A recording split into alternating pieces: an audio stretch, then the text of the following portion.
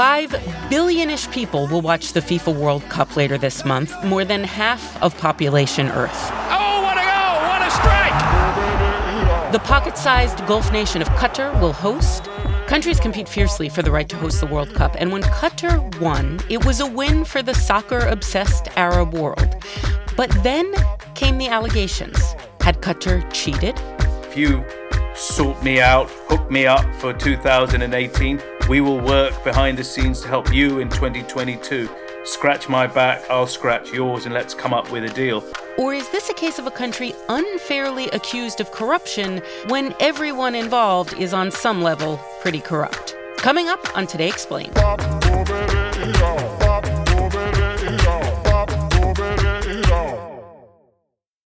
You know how to book flights and hotels.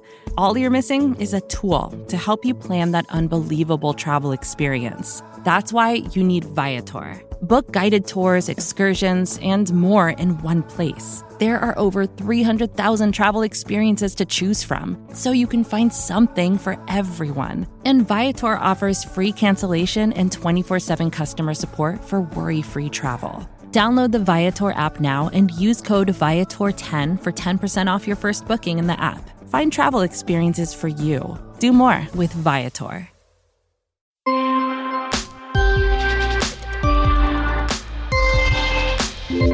It's Today Explained. I'm Noelle King. This is the first time ever that the World Cup is being held in an Arab country. And that is exciting, full stop. Because as we're going to hear, the evolution of soccer in the Arab world in some ways is the evolution of the Arab world, from colonialism to revolution. Abdullah El-Arian is a professor of Middle East history at Georgetown University in Qatar. It's like a franchise situation. He edited a book called Football in the Middle East: State, Society, and the Beautiful Game. Abdullah, let's start with the good stuff. What's it like in Doha now? What has the city gotten? A lot of new buildings, new roads, a metro system that wasn't here just a few years ago. It debuted in 2019. 110 cars will make up to 700,000 trips each day. A new airport, so there's the physical transformation of the city. The primary artery for cars will be transformed into a pedestrian-only entertainment district for an estimated 1.2 million fans. There's new parts of the city, entire neighborhood sections that have just sort of come up out of nowhere just in the last kind of 5 or 6 years or so. You know, a lot of the massive billboards and the faces of all of the world football's biggest stars sprawling all over, skyscrapers and things like that. And of course, everywhere you look, there's a new stadium that has popped up. A stadium designed to reflect the nomadic culture of the region. The design of the stadium resembled the Bedouin tent Beit Sha'ar, which is the welcome sign back in the days. They built 7 stadiums, an 8th was refurbished, but all of the games, the 64 matches, will be held within these 8 stadiums.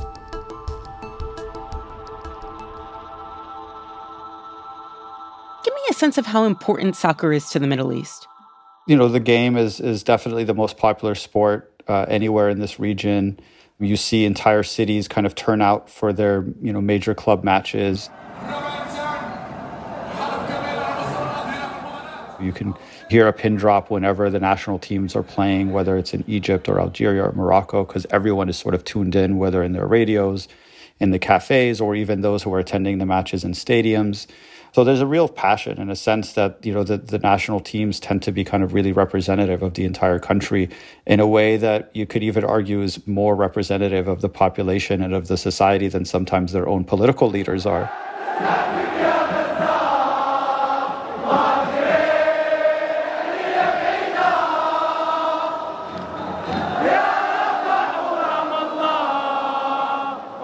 The game was introduced really through the colonial experience. Most of the countries in the Middle East were, at one point or another, colonized by either Britain or France. And so it was during the course of that colonial experience that you see colonial officials introducing new educational curriculums, trying to modernize the population. Part of that included things like physical education that they believed was important to develop what they called properly obedient individuals. With the sole of the foot. And so this meant kind of introducing the game as kind of, a very structured game with a set of rules. For ball control is essential to skillful play. that required a certain kind of discipline, and that this was ultimately going to kind of educate them into a sort of Western way of thinking and acting. And so this was the way that they tried to kind of groom and cultivate the elites within the societies that they conquered. And through games like heading tennis, keeping the boys interested in learning the right way of bringing the head into contact with the ball. But of course, the game, like most things when it comes to popular culture, has the tendency to take on a life of its own. And all of a sudden it becomes a source of empowerment for populations against colonial rule. Against colonial rule, and then later against authoritarian rule, right? So, Abdullah, I lived in Cairo during the Arab Spring, and I'd cover these massive protests, and I knew to look out for the ultras, the super fans of these big teams like Ahli and Zamalek, because they were an organized contingent. They seemed to be leading things. And for an American journalist, it was like, I cannot imagine, Jets fans doing this. We're talking about authoritarian contexts, especially in places like Egypt and Algeria and Syria and elsewhere, where you don't see the opportunity for people to simply found a political party or to simply go and kind of organize explicitly on a political basis. The Cairo Derby is the biggest fixture in the Middle East's football calendar. A bitter rivalry between Africa's two most successful teams, Ahli and Zamalek. And so what we tend to see more of is a kind of an alternative politics, which means people within society are likely to gather through things that might seem innocuous from the perspective of the regime. This is politics. Zamalek is the government. You're not going to really prevent people from gathering in stadiums or coffee houses or, hookah lounges where they're going to sit and watch matches and support their favorite clubs. And at the same time, that then becomes an opportunity by which people do ultimately, naturally engage in political discussion. Al-Ahli Club ideas, ethics, strategies, plans didn't contradict with the idea of revolution. They are actually the same.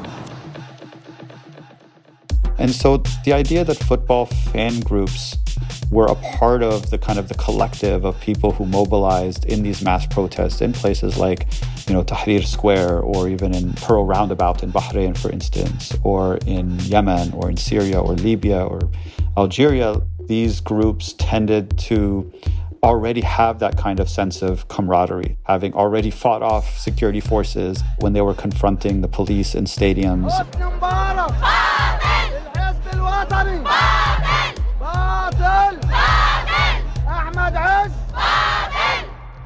So when there was this assault by the security forces in a number of these places, we end up seeing that it's actually the football ultra groups that tend to kind of stand firm in defense of the protesters in Tahrir Square. And I think that also then helped encourage the broader movements that were protesting and mobilizing in those days be able to stand firm. And so we saw quite an effective resistance to a lot of the typical crackdowns that we saw on the part of the state.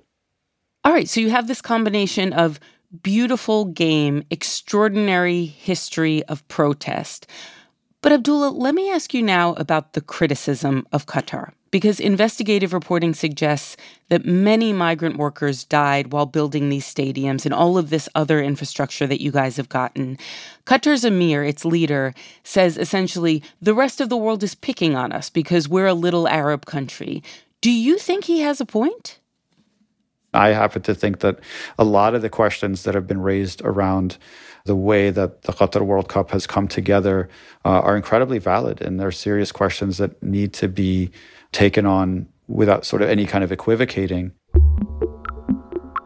But I don't think it's been helpful that so much of these critiques relied on very borderline Orientalist kind of narratives of just creating an exceptional situation that Qatar occupies without actually taking on the kind of the much deeper, serious issues having to do with things like the global flow of labor and capital and all of the various parties that are implicated.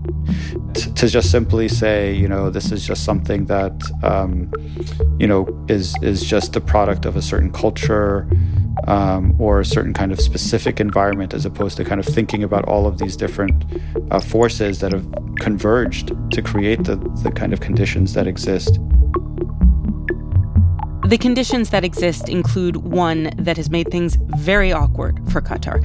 On the face of it, there is no staggeringly obvious reason for Qatar to have won the right to host the World Cup. It's smaller in size than Connecticut. It needed to build a plethora of stadiums. It's built a new railway network. Everything needed to be built from scratch. And no less an authority than the U.S. Department of Justice says that in the process of competing to host the World Cup, Qatar did some bribing, and FIFA was all too happy to accept. It's coming up.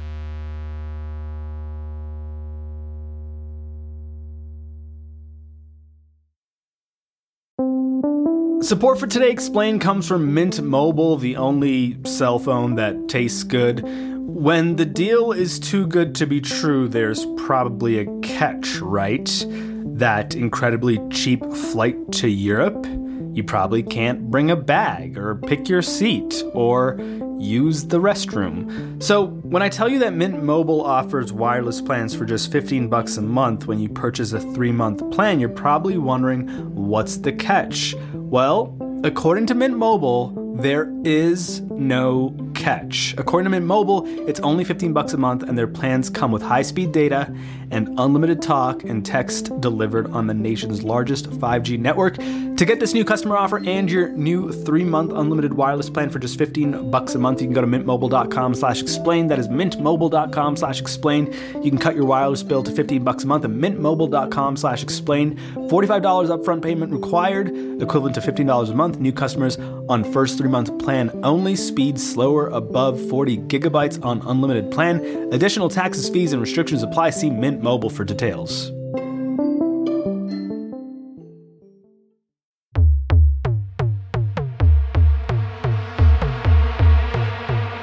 Today Explained World Cup edition. Tariq, tell me your full name and tell me what you do. Yeah, I'm Tariq Panja. I'm a global sports correspondent with the New York Times. A lot of that actually features the sort of byways and highways and the behind-the-scenes ways of the world of sport, notably football. What is FIFA exactly? FIFA is essentially the global governing body for the world's most popular sport. It is based in Zurich, and it is composed of 211 member nations. In a sense, it has more members than the United Nations. Today, football is a global game. At FIFA, it's our responsibility to develop the game for future generations and to protect its integrity. But that also means never forgetting the principles on which we were founded. FIFA hosts the World Cup every 4 years, and about 7 or 8 years before a tournament begins, there is a jockeying for hosting this because there is nothing bigger in the world, perhaps say the Olympic Games than the Football World Cup. And FIFA starts a bidding competition, which lasts between 18 months and 2 years typically for each World Cup, and now is voted on by a representative of each of its 211 members at a Congress. For Qatar, this wasn't the case. This was done by a group called the FIFA Executive Committee, a high-powered band of men, and they were all men. Say I'm a country, I would really like to host the World Cup, and I want to do everything above board. What do I typically do? How do I typically approach FIFA? You typically won't get the World Cup if you try and do everything above board. That's what history has shown us. Tariq. Unfortunately. Oh, okay. Let's phrase that slightly differently. What do countries that really want to host the World Cup typically do, with the understanding that it can't be done above board? Right. So, on the face of it, there is a bid committee that is formed. We are just moments away from the big decision in Zurich, Switzerland, where football's ruling body will announce who will host the 2022 FIFA World Cup. Lots of nice video packages, celebrity endorsements, trips to your country for the FIFA executive class. What will it mean to the region if the world's greatest sporting event comes to the Middle East for the very first time? It happened in South Africa. You are really trying to curry favor with this group of important people that they may bestow their votes upon you. So you create a bid. It is a challenge. It's always a challenge to host a World Cup, but I think that we're definitely up to that challenge. And towards the end, there will be a bid book, which is a multi-page book, which will feature all the guarantees that FIFA requires, from security to hotel accommodation to what type of stadiums you have, transport, etc. And you would say, our offering is better than everyone else's. And guess what? We can also generate billions of dollars in revenue for you. And here's how. Unfortunately, I don't think most of the voters will ever read these books because they in the past haven't. It's other things that have tended to sway their votes. As I said previously, it was a small group of people you had to curry favor with. So in a sense, it was finding out what the quirks and peccadillos of each particular voter might be and how you might be able to influence them. In many cases, that has turned out to be cold, hard cash. Cash is a good quirk and it's a good peccadillo. It's 2022, so the lobbying started, by your math, somewhere around 2014, 2015. Well, in this case, it was a very strange process. Oh, what happened? Because Qatar actually started lobbying for the World Cup in, I believe, 2009. Because FIFA, in its wisdom at the time, decided to offer 2 World Cups in the same vote. It is an honor and a privilege to welcome you all to Zurich for the 2018 and the 2022 FIFA World Cup host announcement. So the 2018 World Cup that went to Russia, and the 2022 World Cup. The winner to organize the 2022 FIFA World Cup is Qatar. That created conditions ripe for even more skullduggery than had been the norm before. It allowed different nations to collude with each other to create behind-the-scenes deals. If you sort me out, hook me up for 2018, we will work behind the scenes to help you in 2022. Scratch my back, I'll scratch yours, and let's come up with a deal. All of this, on the face of it, based on FIFA's rules and regulations at the time, and yes, they had rules and regulations, ethics rules, flew in the face of those, but all of this was taking place. And so, what do we know ultimately about why Qatar was chosen? Its bid was the most extravagant at the time. So it spent publicly, almost 200 million on bidding, far more than everyone else. That meant sponsoring conventions in Africa where voters were, hiring ambassadors like Zinedine Zidane, the France soccer legend, among others, for huge fees. So Qatar, on that level, was very visible. Thank you for believing in expanding the game. Thank you for giving Qatar a chance. And we will not let you down. You will be proud of us. You will be proud of the Middle East. And I promise you this. Then it gets a little bit darker, I guess. What prompted these guys to choose Qatar, which among the bidders, the United States of America, Australia, Korea, and Japan for 2022, among that group, it was clearly the most unsuitable offer in a sense. From an infrastructure point of view, it needed to pretty much rebuild or build an entire country to host this tournament. Let's not forget it's smaller in size than Connecticut, smaller than any previous World Cup host. It needed to build a plethora of stadiums. It built a new railway network, roads, hotels. Everything needed to be built from scratch. So it's very, very difficult to understand, in the sense of reality, in a way, why these guys would choose Qatar. And then the only kind of open question is, what persuaded them to do it? And since then, there has been several investigations, media reports, you name it, about corruption within FIFA. The Department of Justice in the US, part of a broader investigation into soccer corruption, in an indictment said 3 members, and named them, these 3 South Americans, had taken money to vote for Qatar.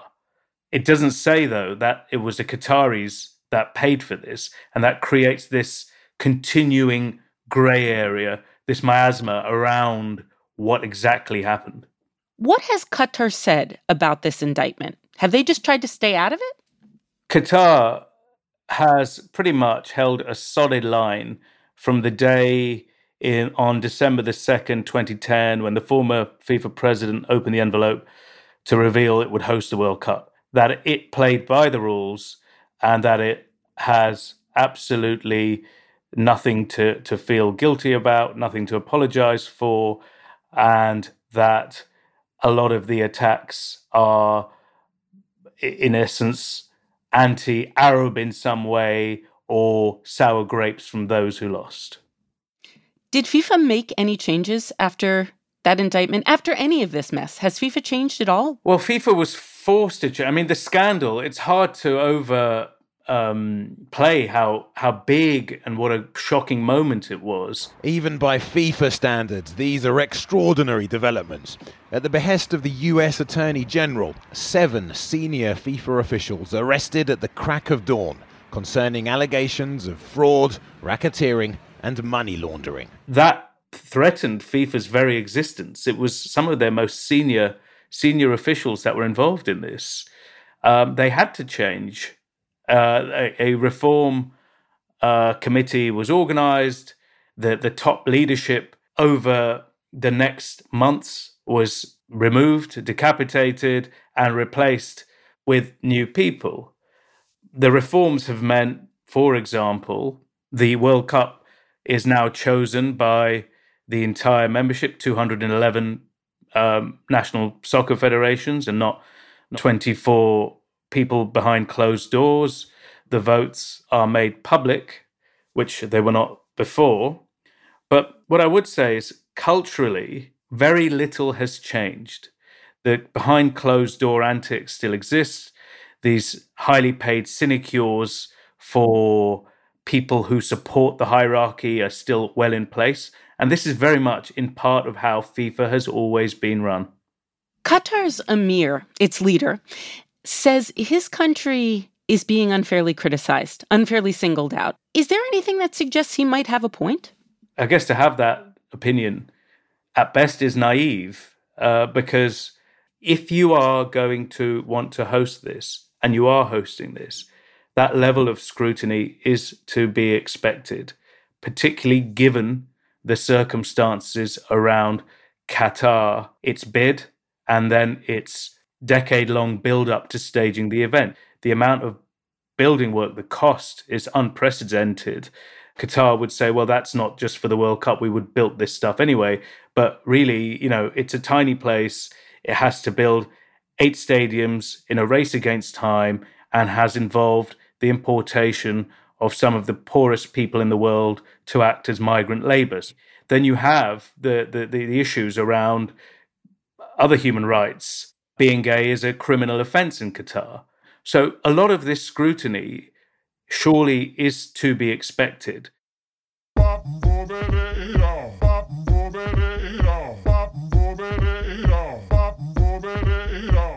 Next Friday on Today Explained World Cup Edition, we're going to interview a migrant worker from Kenya who was employed in Qatar, and I promise you will not want to miss that one. Today's show, edited by Amina El-Sadi, produced by Halima Shah, engineered by Afim Shapiro, fact-checked by Laura Bullard. I'm Noel King, and it's Today Explained.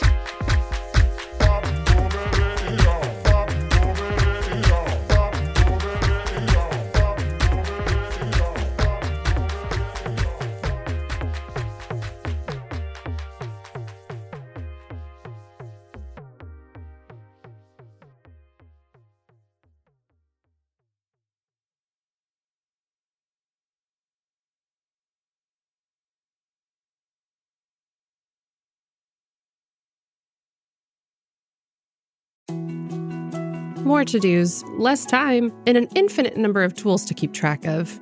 Sometimes doing business has never felt harder, but you don't need a miracle to hit your goals. You can just use HubSpot, because their all-in-one customer platform can make growing your business infinitely easier. Imagine this: high-quality leads, fast closing deals, wildly happy customers, and more benchmark-breaking quarters. It's not a miracle, it's HubSpot. Visit HubSpot.com to get started today.